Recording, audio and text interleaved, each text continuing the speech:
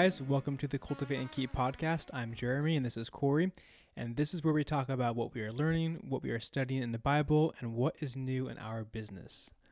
What's up, dude? Yo. Yo. This is the start. I feel so like official, like reading, like I'm Jeremy, whatever, very like clear and cut. You got to bring us in, bro. It's important. We got to remind people too. I always try to do a good job of that. I feel like we've done a bad job of that, but I was reminded of like if this is the first episode that someone's listening to, You need to know. Yeah, we got to know. And sorry for everyone who hears it for the 1,000th time, but it's for the newbies. Well, it's actually the third time, so that's right. It will be the 1,000th time, maybe eventually. Yeah. But, so hey, if you are like jumping in to listening right now and you have missed the last few episodes of this year, we are changing things up. So kind of like I mentioned in the intro, the plan for this year, or at least for the first quarter, is kind of experiment with a new format. So we kind of moving away from what we've done in the past, and now we're going to focus a bit more on, like I said, so what is the current things that we're learning, what are we studying in the Word, how is God speaking to us, and then what is new in our business or workplace. So kind of our new format. Slight change from how it's been. The plan is to publish every other week, and so one week will be me and Corey kind of talking through these points, and then the next week will be us interviewing a guest, and we're going to try to keep to that format with our guest. So kind of the plan. A lot of feedback we've gotten from people is that they, I think people have liked the episodes where we have talked about like what's going on in our lives, and I think we seem more passionate and more like, engaged in that, and so it's kind of going to be like almost like a bi-weekly update of our life, kind of in a sense. So pretty much, yeah, it's gonna be fun. I'm really excited, and we'll see how it goes. We may change it up again, but that's kind of the plan for the first quarter. It's all an experiment, and you can go back and we sort of go a little bit more in depth. It's only about an 8-minute episode, but we'll have a link in the show notes to that episode where we talk through the new format, so you can get the gist of sort of the new plan and our thoughts behind it as well. There's a little bit more context there, so I'll link in the show notes. It's that first one, but it's only a couple of episodes back. I believe it's episode 134, I want to say. I'm maybe 135, actually, I think. 134, because 135 was 2021 vision. And anyways, cool. So I can intro us, but I think basically what we'll do is we'll kind of popcorn between what we're learning, and then we'll go through what we're studying in the Bible, and then we'll go through what's new in our work and business. So I'll start us off with learning. This is just kind of a random thought I had while I was reading. It was with reading this book that I've been reading about, and basically what he said was that all of religion stems from, and I'll get into some of my notes a little bit later, but this gives context into this first thought. He said that all of religion stems from man's fear and desire for control. And then it reminded me of another quote that I heard on a podcast recently, which was, I forget who said it, but basically they said, all of man's issues are stem from his inability to sit alone in silence for 15 minutes with himself. And then I was talking with some of my friends, Drake and Kyle, shout out to them, and it was mentioned, A.W. Tozer said that what you think about God is the most important thing about you.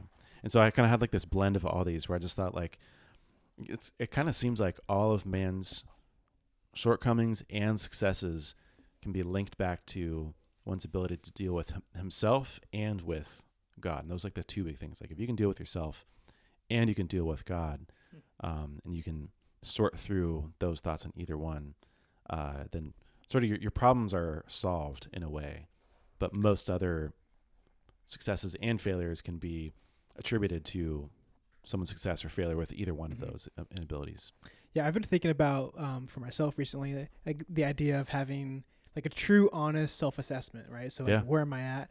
I'm really bad at thinking more of myself than is actually true, right? Like I just think like darn, I'm good, right? Like it's easy for me to think that, and I know that's like a shortcoming. That's not good. Yeah. And from what I hear, that's like it's kind of common that we like don't acknowledge like where we're actually at. If that makes sense.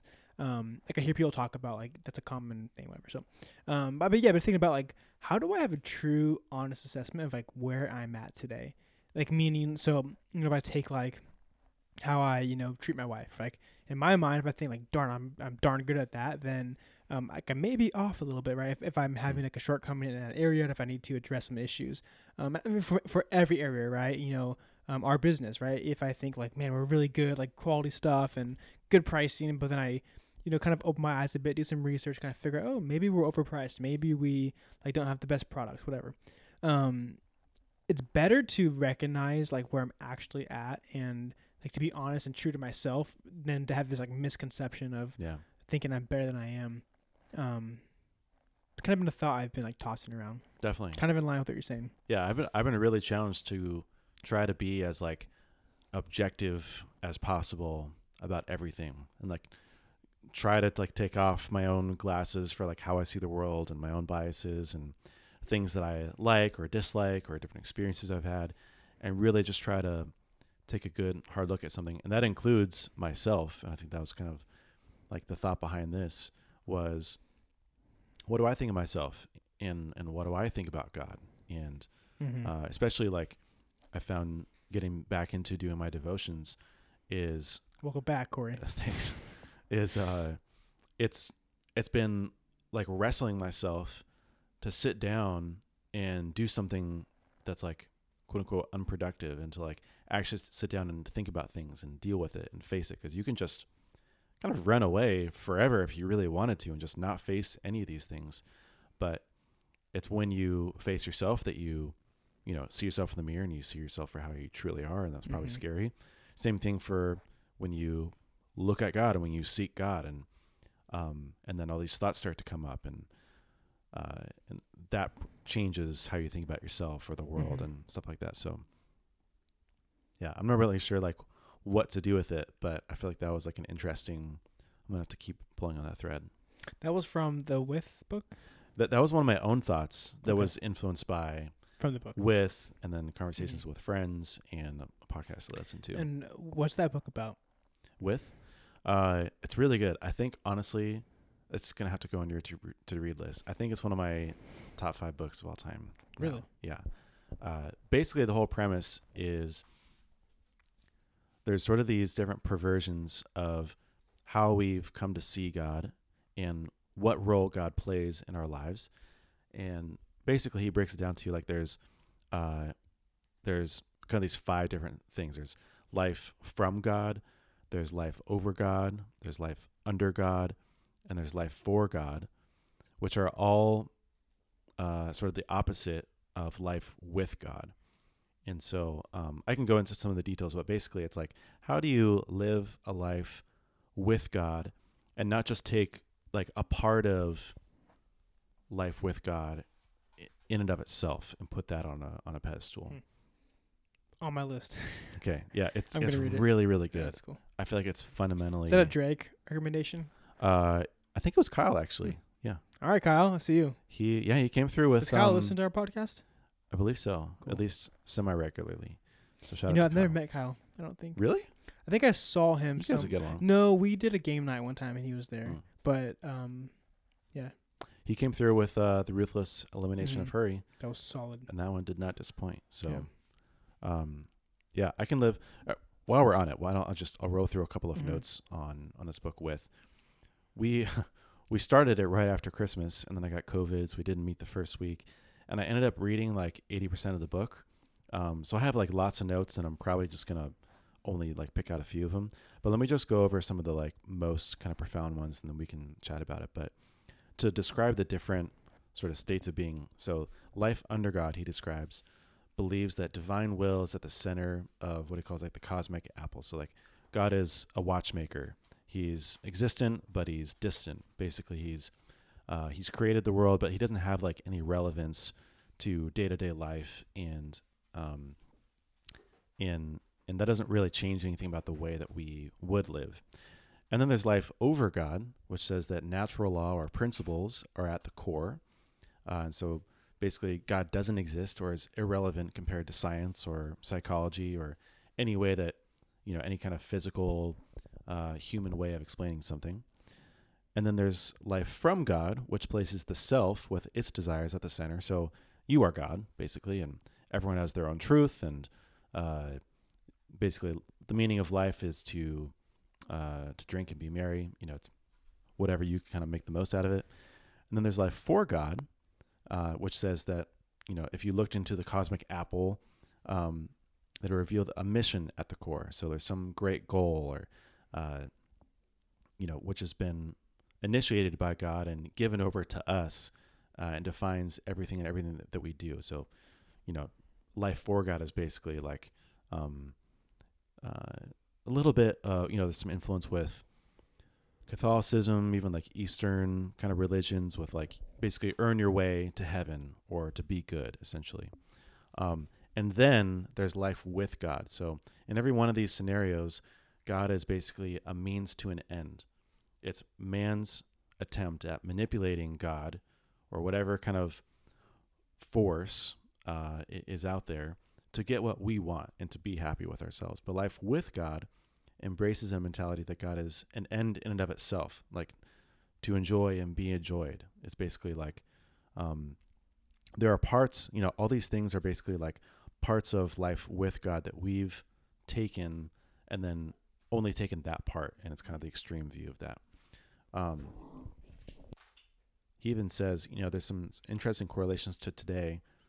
He says, as Western culture becomes increasingly secular and post-Christian, many people are unconcerned about God.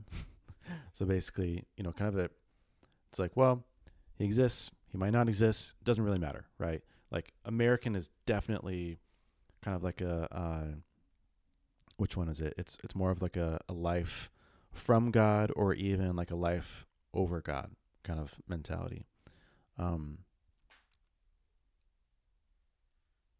There's a whole bunch of notes here, but I'm just going to kind of skip through. But I found personally, I thought one of the more interesting parts was especially the life for God. We were talking, me, Drake, and Kyle were talking about how, like, which one of these did we kind of like resonate the most with? And the life for God is really interesting because it's basically every religion, including Christianity. And the Christian version of life for God is, let me see if I can pull up the note here. He says, I've heard pastors quip that, Bible stands for basic instructions before leaving earth. And other people have called it an owner's manual. But behind that is a very unchristian understanding of God, and is actually more like Enlightenment kind of thinking and like Eastern religion, because behind that is basically, like you follow God's principles and you like do the right things and you say your prayers or whatever, and then you live a good life and you're good with God. But that's not at all what the Bible teaches. The Bible teaches to be in relationship with God. And from that, you exhibit the fruits of the Spirit and you follow the laws and principles because they're good. But basically the life for God is, it's essentially everything we're seeing now with like this whole self-help Christianity, where he calls it Christian deism, where like you take all of like the Bible principles and then you just take God out of it. And it's just like, you're a Christian not because of your relationship with God, but because of what God teaches. Yeah, or like your interpretation of Right, exactly. It's like you go to church every Sunday, you don't lie, you don't steal, you follow the commandments, but you don't know God at all. And it's very similar to actually our conversation with Mike, where he's talking about the sheep and the goats. And, they said, Lord, we did all these things for you. And he said, I never knew you, basically. So that was one of them. He says the belief that a church's numerical growth or decline is the direct result of one person's leadership is only possible with a life over God perspective, basically. And again, to remind people, the life over God says that principles are at the core, right? So you take the principles of God and then you put those up on a pedestal, and that becomes an idol, essentially, is the principles. And so if your church is declining, then you must be doing something wrong, or you must not be following the principles, or people must not be following the principles. But again, it doesn't matter if those people are following the principles, but they don't actually know God. Like, how many disciples are you making? Not how many church attenders are you making? Um, I can go through a couple more notes here on Yeah, with I God. want to jump in. I think the idea of like knowing God, that's interesting because you can fake that. Like, you can be someone, maybe you're a bit older, maybe you've been around for a while, and hopefully like admired in the church, and maybe you have a chance to speak often, whatever. Like, you're just this kind of looked upon individual that people look up to. You can be that person and not truly know God, because 100%. like knowing God is kind of like, that's kind of like the behind the scenes, like in depth. Like, no one actually really knows, right? I mean, kind of like you see someone like raising their hands, like very enthusiastic, worshiping, like down that front, like maybe they're dancing a little bit, like they're jumping when the song's going, right? They're really worshiping God. Mm-hmm. Maybe, right? We don't know. That's how it appears, but like you don't actually know, like if they're truly connecting and admiring and giving praise to God. Yeah. Kind of like the same scenario, right? So that you have that person contrasted with the guy with his hand in his pockets, like eyes closed. Like you may think like, wow, like so and so's a great worshiper, and this dude, like, he's missing it. But it's very likely that the guy in the back that's not worshiping is actually really worshiping. That's a guy Yeah. that's really connecting with God. I think knowing God, like really knowing who He is, kind of like that. Like, you don't actually know, Yeah. and but when it actually matters, like talking with Mike, like separating like the sheep, right, and like getting before God and being judged, like we're not actually gonna know like where we stand until that moment. I think a lot of people, like Mike was saying, like have this misconception or this misunderstanding of where they stand with God, and when they get before Him, they're gonna find out, man, like I really missed it. Like I'm not who or where I thought I was. Yeah. And I think knowing God is kind of with that. Yeah. There's a huge difference between knowing God and knowing about God. That's been personally challenging for me. Just in like, why do I do my devotions, and why do I go to church? And Well, I think someone like, not to speak for you, but like my like outside perspective of you, like you're smart, you're like you analyze things, and you think a lot. And so I think for someone like you, it's really easy for you to fall under like, I know a lot about God, like I know my scripture, Totally. I know the facts, like I know how things are, and it kind of is what it is. I'm not saying like you don't know God. I'm just saying like I can see how for you, like your personality, like your makeup, it's Yeah. really easy for you to fall under just that. want to follow the rules and then do Yeah. the right things. And it's interesting. He says, so he had this, I think he served as a teacher at a Bible college. And so he had all sorts of people, people that were troubled, or students that had questions, or, sort of counseling help even. And so they would come to him, right? And he built a lot of great relationships. And one of the big questions was always, what should I do with my life? And he says, I've learned that when a student asks me, what should I do with my life? What he or she really wants to know is, how can I prove that I am valuable? And especially, how can I prove that I'm valuable to God? But that's exactly the life for God mentality that's so weak, is you're trading the mission of God for God himself, and the rules and principles of God for God himself. He says, the more I dove into scripture, the more I realized that I had been deluded. I had grown up thinking or drinking a dangerous cocktail, a mix of the gospel, a Protestant work ethic, the American dream. The Savior I was following seemed, in hindsight, equal parts Jesus, Ben Franklin, Henry Ford. My eternal value was rooted in what I could accomplish. I just felt like that was so, even when we talk about stuff like, leaving a legacy. And I think maybe it was one of the kind of the first things that clicked for me a little bit, but the difference between leaving a earthly legacy and a heavenly legacy. But this is very similar, where it's like, even if you did really great things, did you do them to prove that you were valuable to God and to like try to earn your way to heaven? Or did you do them out of a love for God because you know God? And even, you look at a lot of Christians with their names on buildings, and sometimes, it had me wondering, like, why did they do that? And who really is that person? Like, are they doing these good things to justify the lack of relationship with God? Possibly. It's an interesting thought, but that's the gist of what I'm taking away from the book. I'm almost done, so there's too many notes to go through right now. I probably should have just kept it to a couple or read less beforehand, because now my mind is just like spinning in all sorts of different directions, and I want to talk about them all. Yeah, when I saw your notes, I was like, whoa, like, yeah, I'm outdone. it's exceptional because, again, I sort of flew through the book. But yeah, he says, in our zeal to honor the importance of God's word and extol its usefulness, we may unintentionally do the opposite. We may reduce the Bible from God's revelation of himself to merely a revelation of divine principles for life. And so anyways, it's been a real challenge.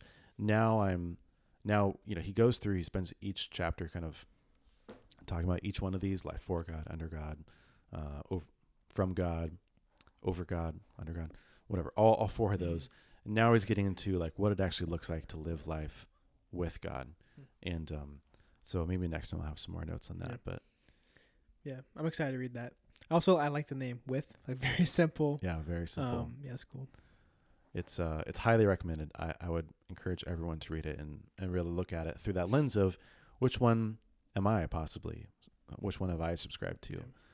Because again, looking at them, like you could kind of like stereotype a little bit, life under God, believing divine will is at the center, is a little bit like Eastern philosophy or, agnostic a little bit. Life over God, natural law or principles, very much kind of atheistic, right? Of like evolution and philosophy and stuff like that. Life from God, place yourself the desire, like that's is very, kind of just what a lot of, I think probably the easiest one to fall into, because it's just, well, if there is no God, or even if God does exist, I'm just going to do my own thing and have fun.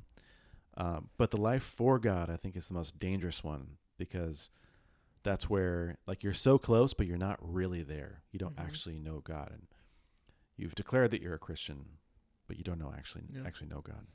And that like explains it. So it articulated it in a way I couldn't put into words before. Yeah, that'll probably be on my learning section in a month. So nice. I'll read that soon. That'll be fun. One book I've been reading, and I think you read it too, so you'll probably jump in, but been reading Movers of Mountains and Men. Yeah. Me and Corey both started doing this new like meetup group at the church. I think we have about 15, 20 guys. It's been fun. It's headed up by David Matrenga and Luke Gibson. And the idea is, excuse me, the idea is that, we're going to focus around like career-oriented, like business-minded, like young Christian dudes. And so this book has been good. I've learned a lot from it so far. I'm about a little bit below halfway through. So I have some thoughts. I think actually the next time we record, I'll have the second half of my thoughts. But a few things that I've kind of been on my mind. So one of them is that this dude did a lot of stuff. I went down and I just wrote down what I remembered. So I didn't even write down like everything he actually did. But from my memory, he was a mechanic. He was a welder, a stump remover. He did grading. He was an irrigation, like pipe layer. He was a tow truck driver, and he served in the military. Wow. And that I'm pretty sure that's like 7 or 8 things out of like 15. And the cool thing is about this guy, well, I should start with the end. This guy was, his name is Robert Letourneau. Yeah, and he is. I have not finished the whole story. I'm trying to refrain from Googling him because I don't want to know like the end answer. I just know that he was very, very, very successful. He's like known as like one of the great businessmen of America, and he did a lot for our country, and he's like a very like high held individual. So, but my point is this: he did a lot of stuff, and I've kind of personally been feeling like I have a lot of ideas about a lot of things I want to do. And you'll kind of like, often not make fun, but you'll kind of say, all right, hold on, Jeremy, like slow down a little bit. Because I always have new ideas, always have like a new like company to start, whatever. I always want to do more stuff. And I've kind of been feeling recently like, man, maybe I shouldn't okay. I should preface. I started this year with a new business idea, right? And I came to Corey like last week and I was like, hey, I have this new idea. I may do this new business. And he was like, I think you like the idea. But my point is this. I don't want to be someone that's like shiny object syndrome, like chasing the next idea. And I can totally see how like I naturally like fall that way. And so reading this book, I'm kind of like, wait a second, that's cool. Because this guy is like He did a lot of stuff, and the cool thing I wanted to mention was like he did them all very well. Like he wasn't just like a worker. I mean, I think in most of these it was like a business. Like he ran it. He was like, you know, he did it very well at most things he tried. And so, I'm not saying that I'm taking from this book that I can go do whatever I want, but I am saying that there are people that like I think can naturally, or maybe I'm not sure why, but people that can do multiple things at once or can be skilled at many different traits. And so Totally. I don't know. Like I've always kind of thought my whole life that I've wanted to have like I want to be in business and I want to have, you know, when I was younger, I wanted like one big business. And it's probably because of my dad, like looking up to him, and he doesn't have like some massive company, but, you know, they have like 140 employees, and it's a decent sized company. And so I've kind of wanted to emulate that to some extent. And, the last year or two, I've for sure changed my mind. Like I want to have like now, like I think like multiple smaller companies. It's kind of what I've envisioned. And so I don't know. I a lot of the words to say this. Before reading this book, I've been feeling not discouraged, but I've been feeling like, you know what, I need to really just kind of hone in and focus on like my moving company and my event company and not do anything else. Now after reading this book, I'm kind of like, wait a second, maybe I should branch out and do more. So kind of like a gibberish, like mix of thoughts, but I'm curious what you think of that. Yeah, but it's kind of like where I'm at. Like I have a lot of thoughts. A little bit. I think, yeah, I mean, it's very easy with the way that we grew up and the society we grew up in to, you know, you go to college and you pick a major and then you get a job from that major and then you do that thing for, you know, this was the standard playbook 50 years ago. And then that's your career, quote unquote, is, you know, you specialize in that one thing. You're an engineer or you're a salesperson or you're, you know, whatever. I think that like whole kind of thing, that whole norm is flawed in and of itself, but you're an entrepreneur. Like doing one thing is like against the rules. You know what I mean? And I think it'd be crazy to just want to do one thing. And I feel like it's almost a limiting thing too. Like, well, you know, every time you have a success in one area, you think, oh, well, like these are the things that I can do, and I shouldn't try to do other things because I won't be good at them, or that's not who I am, or, you know, probably even feeling guilty about neglecting these other things that you already have that are mildly successful. But the truth is that you can do whatever you want. You can jump around so long as it's not hurting you or those other things in a way. One of the things I've been thinking about is like, I have the exact same problem, and it's a blessing and a curse, quite literally. It's two sides of the same coin, because it's shiny object syndrome. If you just jump from thing to thing, but and Corey, neither of those are successful. Okay, finish. But you're an entrepreneur when you jump from thing to thing, and each one of those is successful. But so big difference between me and you. Yours are pretty low cost to start. It's really just your time. It's like the idea of, okay, I have this new idea. It might be a rabbit hole. Like, let me go explore this. My ideas are a bit more like, you know, they're not in like the software world, right? They're like, I need money to go like invest, and yours are more like, oh, this idea, let me do it and make a bunch of money. Like, so it's a little different. I don't know if they are so different though. Well, there's trade-offs for each. Okay, well, my ideas are like not as high as yours. They're a bit more like. I don't think so. I think you put it like the software stuff on a pedestal a little bit of like, this is like way different. But in reality, you know, most startups go and raise money from investors, or they get a big fat loan on a personal credit card, or, you know, personal guarantee it, to go then hire people to build the software, run the software, sell the software, etc.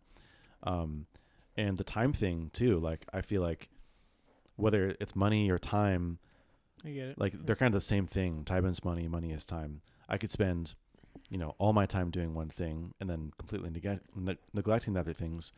Whereas maybe I actually make the money. Yeah, it'd be smarter to put my money towards something else and then leave someone else to do the time part, or, you know, spend my time on these other things. And so I don't know. So we're even. All right. Yeah, we're we're even. But one of the other thoughts on that was, he had this story. He said, you know, he's leveling land for an irrigation project or whatever, and then he said he had an idea for a new scraper, and it hit him like a sunstroke, he said. And so he said, mindful of old German warning that unfinished machine never works. I started construction on the scraper that night, not even delaying to draw up plans. And with a welding torch and plenty of scrap iron, I could build a machine faster than I could draw one on paper anyways. And I was kind of thinking the same thing, like sometimes it's better to like strike when the iron's hot, quite literally. Like just to jump on it when you have the inspiration and when your mind is turning. And sometimes like that's the most productive solution is just to kind of like do it on a whim and just to like go for it. This is a really good thought. Yeah, I mean, I think I shared this in my like 2021 like kind of goals for the year, but part of my like kind of theme for the year is like not being afraid to like fail and like try new stuff. Yeah. And part of why we started the moving company was, you know, a lot of that was kind of on a whim, like strike when iron's hot. Like, you know, I had some, actually I did not have the time, but it was kind of like I have the resources and we can't really do events. Like, let's try this. But I guess my thought I'm trying to like communicate is I very much can relate to this guy. Like, he has a bunch of ideas. He kind of just does it and goes. And like you're saying, like, I think that's kind of looked at as like not good, but it kind of is good. Like, it really is. Yeah. And especially when it works. Like I really like desire to be that way.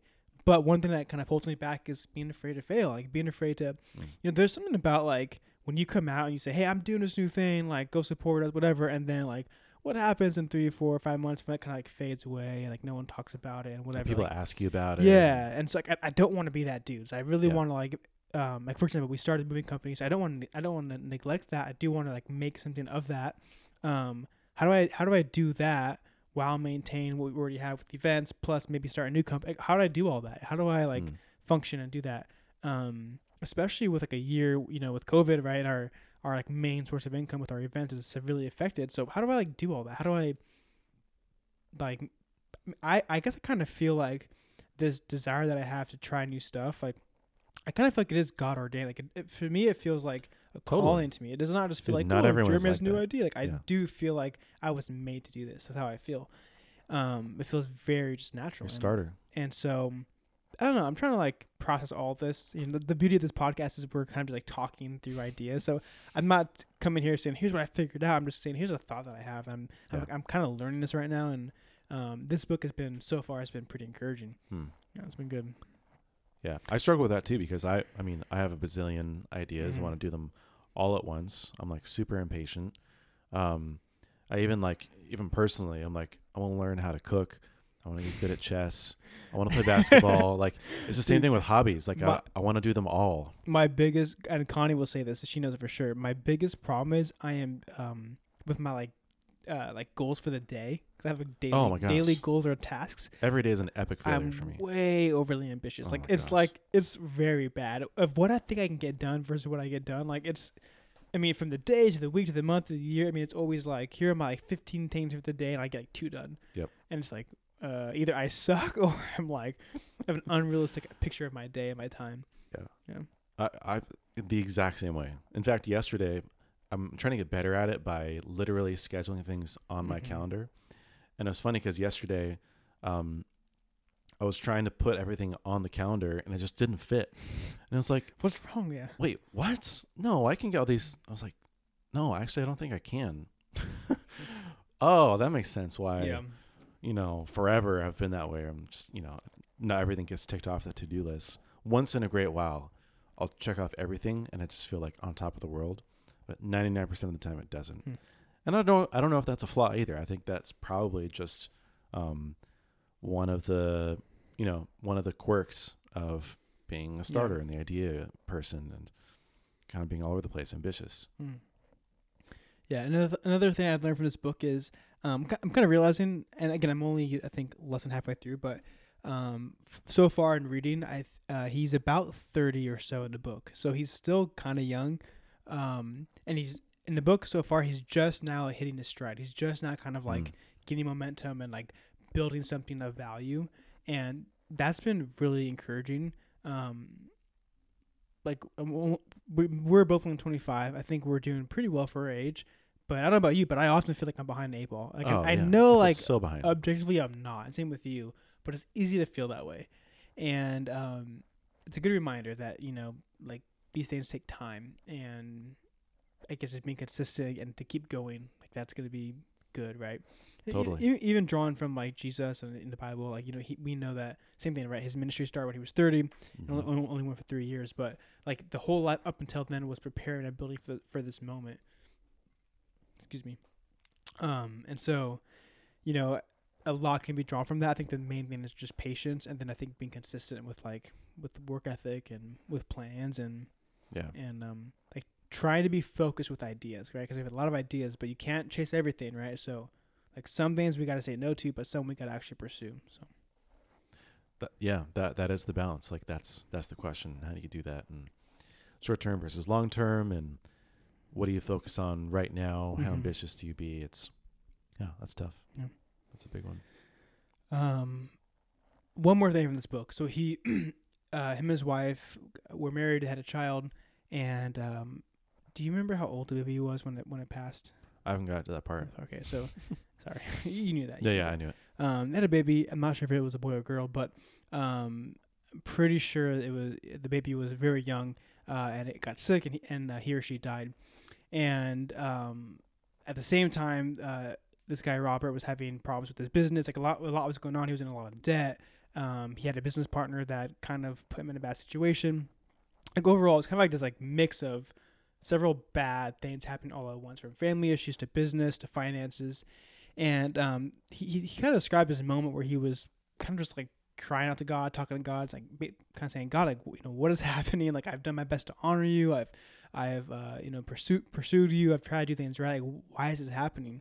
And he felt like the Lord spoke to him and clearly said, my child, you have been working hard, but on the wrong things. You have been working for the material things when you should have been working for the spiritual. And like 100%, like both hands raised, like that's me. Corey, probably you. Yep. I'm not going to call you out, but it's so easy to just like get excited on an idea.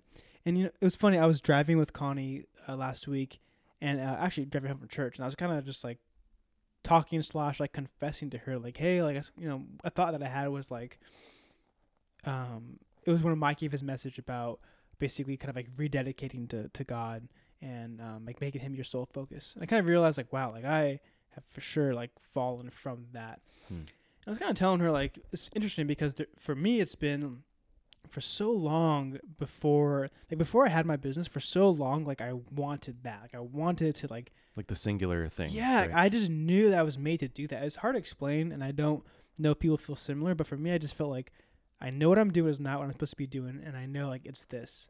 And when I finally like got it and like had a business and like left working for someone and did my own thing, like I cannot explain to you like the amount of fulfillment. And I think you're experiencing that too. And it's funny because like I know that God is glorified when I'm most satisfied in Him. Like that is when He's most lifted up, and it's a good thing. So like there's good things going on, right? But I think what has happened for me at least is like too much emphasis has gone towards like the work and like the business and like the thing versus like God and what He has allowed to happen. So I was kind of telling Connie like it's funny because like what I'm doing is good. I'm not saying like I'm falling away. Like, I'm doing a good thing, but my focus is on the wrong. Like it should be more on God and the spiritual, and like remembering and recognizing daily that He is allowing all this to happen. Yeah. And so it's kind of this cool moment of like, and then reading this book kind of like reinforce that. But you know, it's good to be motivated. It's good to like have something worth living for and that I love doing. But like it's all for nothing if my priority is not first on God and of that. So. It's interesting. I had highlighted a section that I didn't put in my notes here today, but now that you bring it up, one of the things I highlighted early on in the book was he mentions how, I forget the exact words he said, but basically he was in church and he was during a message and he was looking around at everyone else, and I think he realized really strongly that like he didn't feel anything, and he was like kind of bothered by that. He was like, why don't I feel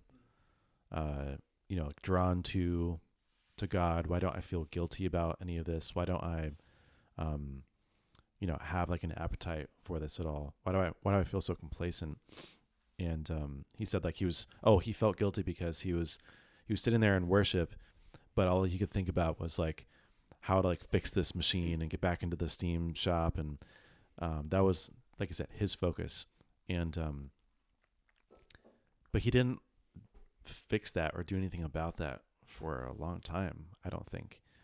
And I didn't bring it up when we all met together, but my kind of question was, like, the ongoing question is, it seems like everything worked out for him, and he was like so focused. I mean, that guy was just literally a workhorse.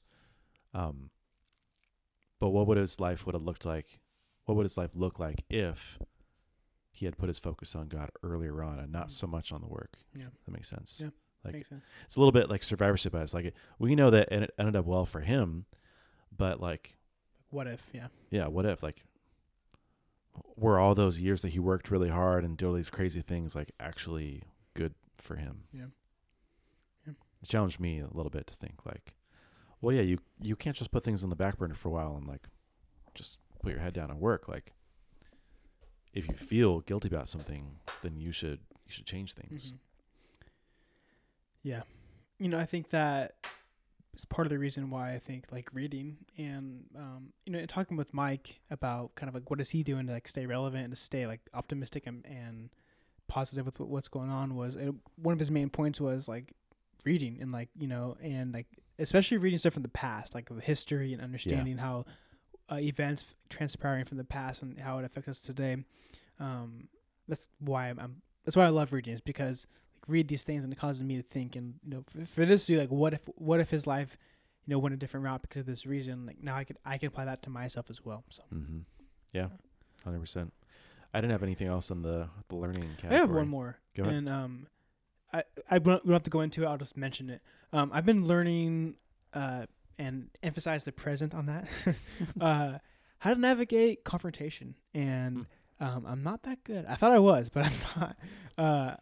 I like peace. I like people being happy. I like harmony, and I don't love like being uncomfortable. And so, do you think that's a you thing, or is it like most people don't like confrontation? Well, it is a me thing, but I do think I would assume most people don't like confrontation. Yeah, I don't think so. But I know plenty of people that do. So, not to go into detail, but people. Yeah. I have some things in my life right now that I'm needing to like confront and talk about with some stuff, and surprisingly, it's just hard for me. Like it's not easy. Like I kind of dread it, and I think a lot about it, and like give it a lot of like thought and attention, and I'm very mindful with how I approach it. So I'm learning. It's good. I think now's a good time. I think when I have a family and, being the head of a household, like there's going to be a lot of that, I think. And it's important that I know how to navigate it. So yeah, I can leave it at that. Or you can ask questions if you want. And I think I'm probably similar. Like I really don't like confrontation. I would say that I'm not learning about that right now. I don't know. Maybe just there's a book I read. I started reading and then I got distracted and started reading other things that were more interesting and more relevant at the time. But there's a book called Radical Candor. You might find applicable. It's more for like management kind of stuff, but I think there's probably some principles there for life in general. Cool. Okay. Okay, so that's what we'll be learning, and then now what are we studying in the Bible? Kind of how's God speaking to us? I'll start. I'm currently reading through 1 Corinthians, and I'll be honest. Honestly, I do not have a lot to share on this section. Nothing in particular is really standing out to me in my reading. Not in like a bad way. Not in like. Yeah, I mean, one thing about me that I think like Connie for sure, like obviously knows, but I'm very disciplined, but almost to a fault. So like, for example, like reading my Bible, like I read it pretty much every day, but it's very easy for me to just like check it off and to kind of go through that emotion of reading my Bible. And so, I find myself like, it's a challenge to like remember to study my Bible and to really like dive in and kind of soak it in versus just reading it and kind of getting through it. And so, just being honest, like transparent, I think a big reason why right now I have nothing to really share from like my reading is because I've been kind of in a little bit of a rut of like just reading. I've been doing it. I don't think that means anything. Like to me it does, but like when I actually think about it, it doesn't mean anything. If I'm just reading through my Bible just to get it done, like that means nothing. Like I need to be learning and drawing from it. So it's kind of where I'm at in my reading. I do have some other things that I feel like the Lord's been speaking to me that I can share. Do you have any thoughts on that or questions or way to prod? No, yeah. But one thing that has been on my mind a lot and I'm pretty sure we did an episode on this, but the idea of keeping yourself in the love of God. So I've been thinking about this for a while now, and I'm pretty sure we did an episode. We do a lot, so I can't remember, but I mean, I've been thinking about this every day for a couple months now, and I mean, for a lot of reasons. I constantly reminded that when so to keep myself in the love of God, that means that I mean, I think the biggest thing is that I honor God, right? So I honor God with my time, the way I spend my energy, my speech, the way that I treat others. All of these things honor God, and a big part of keeping myself in His love is by honoring Him and not doing things to stir His anger against me. I think secondly, like staying away from sin, right? So whether it's a repetitive sin, whether it's just like small things here and there, like doing my absolute best to honor God and to keep out of sin. Like I know that when I do this, like there's so many benefits, and kind of one thing I've been like thinking about and kind of comparing it to is it's kind of like tithing, right? Like tithing seems like optional, seems kind of small, and I know that when I tithe, and in general, when people tithe, the way that God blesses that and kind of expands and makes that abundant is super clear, and God's really for tithing.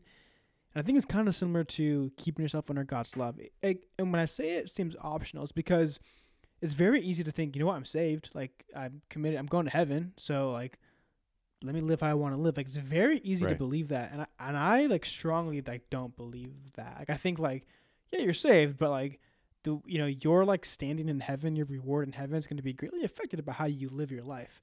And so that's kind of how I compare them, and I also think like again like how the benefits come from tithing, like similar to like when you're under God's favor and His love, and He's like behind you and backing you, like there is nothing else that I want to have. Like that is like the ultimate thing. So I'm sharing that because it's been on my mind a lot, and I feel like I'm seeing the benefits from that. Like I think maybe a lot of it is because of I guess like with COVID and like business stuff. Like we should not be okay. I mean, if you think about it, like that's our main income, and like we should be really struggling, and we're not. Like God is taking care of us. Like we have more than we need, and it's been really good.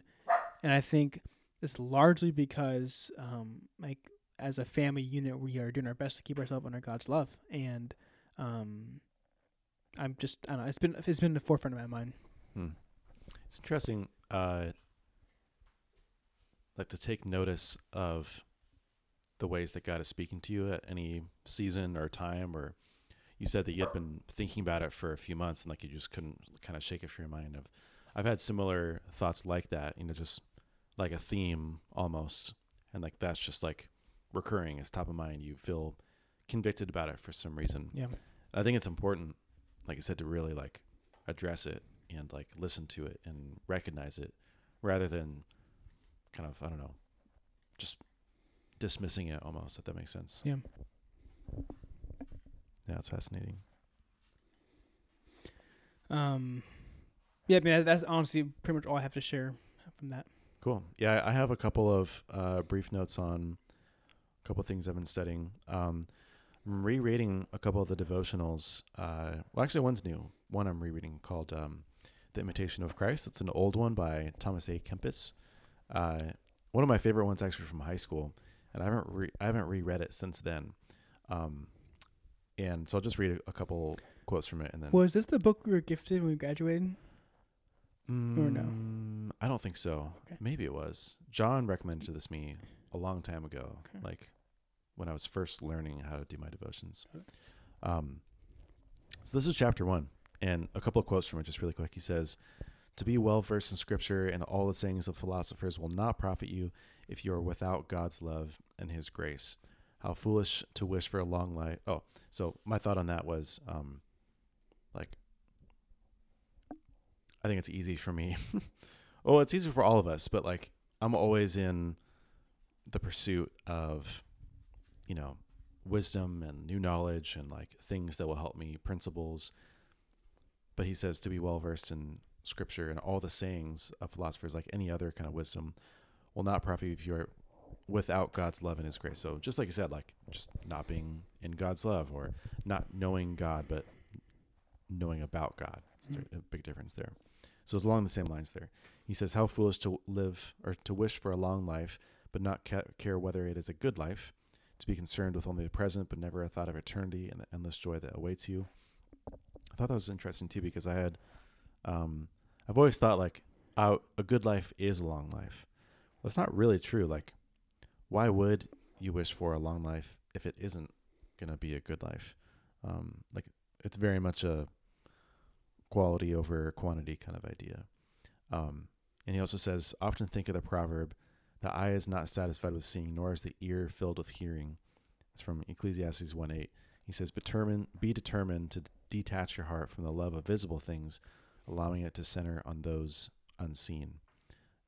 Very similar to like the all things are vanity, but I still, more of a reminder to myself again of like, hey, all these like cool stuff, all these interesting things, all these business ideas, like center your heart on the things that are unseen. And like still all these things don't matter. Like they're never really going to satisfy you. You need to be satisfied by the Lord. I've had a thought recently. I think it's easy to be like, so going to church often, like, I think we're probably similar, but I often like, I want to hear like a new like message or a new like topic or a new thought. And it's not that way. Like it's very much, a lot of it's repetitive, like, Right. Being at church often, like you hear the same messages, same thoughts. And, I think this year with having to take breaks from COVID, and even when church was at home, I mean, I think those being honest, like most people were not like every week by the TV watching church, right? It's very easy to miss a few weeks, myself included. I saw the reason, like I saw for me, I really experienced like, wow, like now I get it. I understand the importance of like being reminded weekly of God and of things that are not seen. And it's very easy to just like take your eyes off that and to work. And so, I mean, very like low level basic stuff about being a Christian, but I mean, it really, really matters. I think like for myself, I've just seen like the consequence or the reality of not being like in community and not being like in church every single week, of how that really affects you. Yeah. I mean, really, like it's so easy to take your eye off, like I said, things that are not seen. Totally. Yeah. It's all about the reminders, not necessarily like the new revelations and whatnot. I'm also reading this devotional called Leadership Devotions. It's written sort of like there's 52 different devotions, and they're all written by someone different. And the one I read today was interesting. Is he kind of gives an analogy. He says the former Dallas Cowboys coach Tom Landry had one of the most intriguing definitions of leadership. It's probably actually just more fit for the learning section, but whatever. He said, leadership is getting people to do what they don't want to do so they can become what they've always wanted to be. And I thought, like, one, that's like a really good definition. But two, he also gives the example of Moses. And he said that when Moses was young, his ambition led him to take his destiny into his own hands. But this resulted in a dead Egyptian, a price on his head, and 40 years of shame running away from his past. And it wasn't until he had humility that God was able to use him. And, it's just like in contrast of like sort of the leadership styles. And like Moses, when he was young, he had grown up in Egypt. He was essentially a prince. He was the son of a prince, or, he was in the royal family essentially of the Pharaoh. And he saw this injustice, and he just kind of like lashed out in anger and killed an Egyptian. But then he basically he ran away. He made nothing of his life. He was running away from everything. And it wasn't until he thought so lowly of himself that God came to him and asked him to lead the people of Israel. And they quite literally, leadership is getting people to do what they didn't even want to leave Egypt. And he got them to leave Egypt to become the Israelites, the people of God, who they were always supposed to be. So I thought that was an interesting one. Yeah, I mean, thinking that 40 years. Oh my gosh. I don't think we stop and think about that. No. I mean, 40. I mean, I'm 25, you're 25. And I feel like I've lived a lot of life. And I haven't. I know I haven't. I know I'm I have a lot to learn. Not even close. Yeah, the majority of his life. 40 years. That's crazy. That's what it took. But yeah. Damn. I have one more note from my devotion. One more notes. going back, I was finishing up Ephesians 6, and just something small. It's verse 4. He says, "Fathers, do not provoke your children to anger, but bring them up in the discipline and instruction of the Lord." And I thought it was interesting because, everyone always talks about the comparison between, how distinct it is that Paul instructs husbands to love their wives and wives to respect their husbands, because it's easier for wives to love and it's easier for husbands to respect.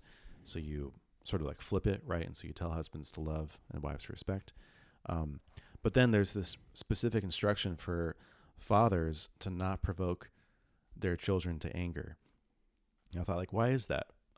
Is that because like that's like the natural thing that would happen, right? It's like it's easy for a father to provoke his children, or for children to have an excuse to be angry at their father. And I think that's true. If you really think about it, like a lot of the daddy issues are like people are angry with their dads, or they feel wronged by their dads, or they have an issue with, that their dad's authority, especially, right? Their dad told them no, or they told them what they can or can't do. And so it's an interesting, I was reading between the notes too, and because I have a study Bible, and it said that he was especially trying to address the sort of like authoritarian stereotype of a lot of fathers, especially back then, where it was like, the dad is the law of the land, and you can kind of abuse that power. And so he was saying, do not provoke your children to anger, because it's not good. Yeah. It will lead them away from the faith. It's good. Yeah. My computer is dying, but I think we'll have time for this. Is your charger not working? No, it's not. For real? Yeah, I used the last of the charge. Ooh, how much juice you got? 6%. For real? But I've only used 4% the last 15 minutes, so. Let's go. Will we lose that if it dies? Maybe. Okay, let's go pretty quick. Yeah. Okay, I'm gonna go very fast. I'm worried. Okay. I'm like nervous. Okay. We're fine. I don't know why I feel like giddy now. I'm like laughing. Okay. Okay, so that's learning, studying the word, and now onto work/business. It's been interesting because for this year, I feel like I have goals, I have plans, I have ideas, but a lot of my ideas are limited by like COVID and what we can actually do. So here's some things what I've been doing right now and what I'm thinking about for the year. So I've been spending a lot of time right now contacting clients we have booked for the next few like months. So, calling them, emailing them, kind of figuring out like, hey, are you planning to have your event? Are you going to be rescheduling? Are you canceling? What's going on? What I'm finding is a lot of people will go ahead and just reschedule their event and then tell me. So like, hey, like I picked a new date. It's this date. And it's kind of like, cool. Like I'm not available. Like we have stuff, but you know what I'm saying? So that's been like a challenge. So now I'm trying to like get ahead of that and find out if they're rescheduling, and if so, like what are some ideas they have in mind, versus people saying, hey, here's my new date and I'm not available and have to refund them. So spend a lot of time doing that. I'm spending a good amount of time kind of planning out projects for the year that I want to do in our company. One thing I've been doing this last week, which has been fun, I've been meeting with some of our team members, our employees, and just kind of talking about like the future. I'm kind of twofold, like their potential involvement in our company in the future, but also like I wanted to just kind of hear about like them and like what are their plans for the future, for their careers. I had a meeting with someone today that went for like an hour, and it was really good. We just talking a lot about like his plans and this guy individual, he's specifically interested in like business and entrepreneurship, and so it was really fun to just talk with him, and he asked me like a lot of questions. That was kind of cool to like kind of share what I've learned, and it's kind of cool like I'm to be able to share something that I've learned, so kind of encourage him. So that was fun.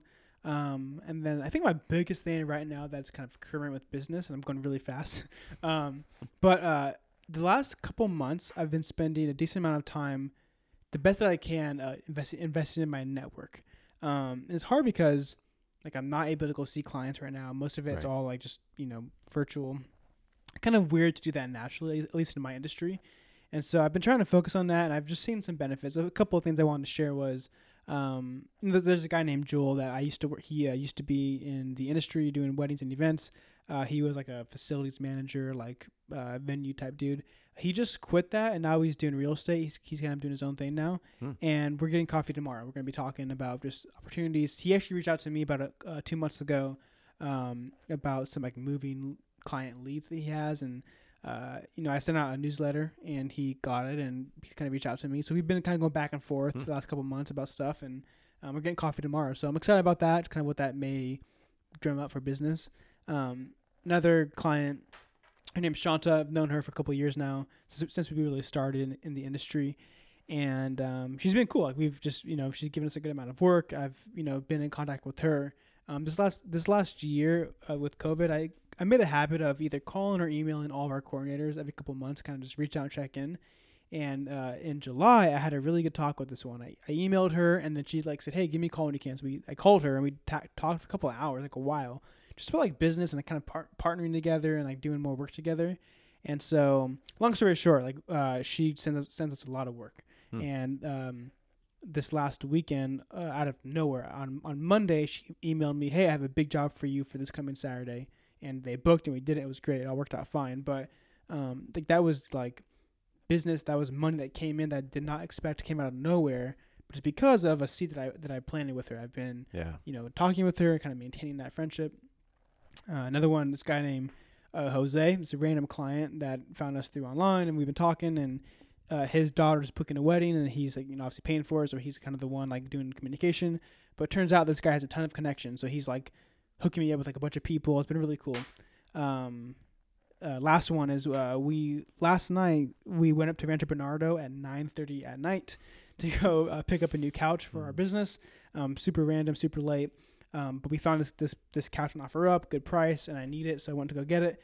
And as I'm picking it up from these people, as a husband and wife, kind of talking with them and find out that they own a home staging company, and so they have a lot of furniture, a lot of pieces that they're constantly selling and trading and kind of getting rid of. And so it's a great connection for us because we're always kind of needing new stuff. And so that kind of just came from just literally just talking. I'm buying a couch from her. I could have just been really quiet, but I'm like, "Hey, how's work for start talking." And here we go, some new connection. I have a card now. We can stay in contact. So it's crazy. I'm talking fast, but my point is I've been trying to focus on my network the last couple of months, and that's just for short, recent examples of fruit that I've seen, business money that has come in from just talking to people, being friendly, and trying to focus on that. So I think it's a very, very worthy investment. Yeah, for sure. Cool. Well, let me try to roll through mine pretty quickly. What do we have? We've got 4%. So see, we're all right. We're doing good. All right.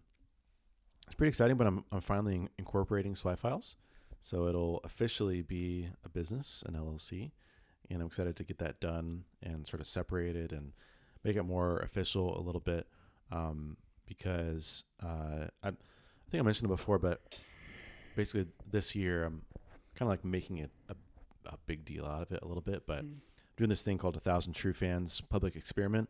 This guy, Kevin Kelly, wrote this paper a long time ago about how sort of the next generation of creators and entrepreneurs can make a living with just 1,000 loyal kind of fanatic customers, if that makes sense. And it's really not about the number 1,000, but it's more how many people at what price point do you really need? And is there a way you can serve them in that way to make a living full time? So my goal, Swipe Files, is $99 a year. If I have 1,000 customers, I'm making a good living, and I can do that essentially forever. So now I have this page and this dashboard that allows people to publicly track and get updates on what I'm doing and how many members I have. And so I'm 19% way there. I have 190 members officially, and that number is up from 120 about a month ago. So I'm feeling excited about kind of the growth of it and the trajectory and trying to get to that number this year. But I've kind of kickstarted that pretty recently and announced it and everything. I'm launching a new podcast for Swipe Files called Everything is Marketing. And it's been in the works for 3 months now. And I'm finally getting the artwork done and the editing, which has been kind of the biggest bottleneck because it's on me. And with COVID and Christmas, everything kind of just got delayed. But I'm excited to get that out the door. Really doubling down on the community for Swipe Files. And because I think that's the biggest selling point and the biggest opportunity long term to get people engaged. So I'm going to be doing a lot more like workshops with experts and AMAs to invite people to come in. But I'm just really excited about it too. It's been a lot of fun. And I think the other thing I'll mention is I'm thinking about new courses again. So last year was when I created the first 2 courses, Mental Models for Marketing, Refactoring Growth. And this year I'm thinking about 2 additional courses and potentially like partnering up with other kind of marketers and industry experts to create like a masterclass kind of aggregate of like just having each person contribute to a masterclass and financially incentivize them. So it's basically like, what are all the ways that I can get people to become a member? Like, is it courses? Is it the community? Is it a newsletter? Is it this swipe file? Is it teardowns? But that's the plan for getting 1,000 true fans this year. That's cool. Yeah. So a lot in the works. It felt really good to finally like relaunch Swipe Files and launch on Producton and kind of like release everything I'd been working on for a couple months. But now it feels frustrating. Like, I just want to get to this place where like I'm doing all these things. I'm creating the new courses and I'm getting new members and the community is like active and thriving. And there's all, like there's just like so much I would still want to like be doing that I haven't, that I'm not doing yet. It's a lot. We did it. I think it was a lot of fun. Yeah. I want to say, I've been listening to a new podcast, to fall asleep to. It's like a sleeping, story podcast. Yeah. Like I'm trying to do like less TV when I fall asleep and just, but my mind wanders and goes crazy. So I need something to like focus on. So anyway, I've been trying new ones out every night, and I tried one out last night that was really whack, to be honest. It was weird. The guy spent about 20 to 30 minutes of just like kind of going back and forth, like jibber jabber, like intro. Interesting. I'm pretty sure it was 30 minutes. That's a long time. And at the end of it, he was kind of like, apparently that's part of his routine. So he was like, he was kind of just saying like, some of you that are new, like, just so you know, like, here's the format of my podcast. I do 20 to 30 minutes of like an intro of just kind of just talking, and then I do my sponsorships and ads, and then I get into my story. How long does it take people to fall asleep? The thing was like almost 2 hours long. So I fell asleep before the story started. But all to say, my point is this: he said something. He was like, "This may not be for you. This format, this podcast, like, may not be like good for you. But let's do this. Give it 2 listens. He said 2 to 3 listens of just trying it out and seeing if you like it. And if you don't, like, there's plenty of other ones out there. But you cannot judge it off your first time. I have a lot of listeners that told me that it took them 5 attempts before they really kind of got into it, And so I think that's what I wanted to say, like, for us. And I should probably start out the episode that way next time. But next time. I will. But yeah, I mean, give it a try. We're changing things up. You may like it. You may not. But and let us know what you think. Yeah, give it a few tries. Let us know what you think. We may adjust our format. We're kind of just figuring it out. And so, yeah, we're excited. It's been fun so far. Super stoked. Well, I'm going to close before the battery runs out. So thanks for listening today. Again, let us know what you think, whether you like it or not. You can give us your feedback. But also, really quickly, 3 things you can do to help us support the podcast. If you want to, you can drop into your podcast player of choice and leave us a review. That'd be super helpful. You can also just share with a friend, text them, share on social media, etc. It doesn't matter to us. And if you haven't already, hit that subscribe button. That way, it'll tell the podcast players that you like it, but also you'll be sure to get the next episode automatically. And we'll see you in the next one.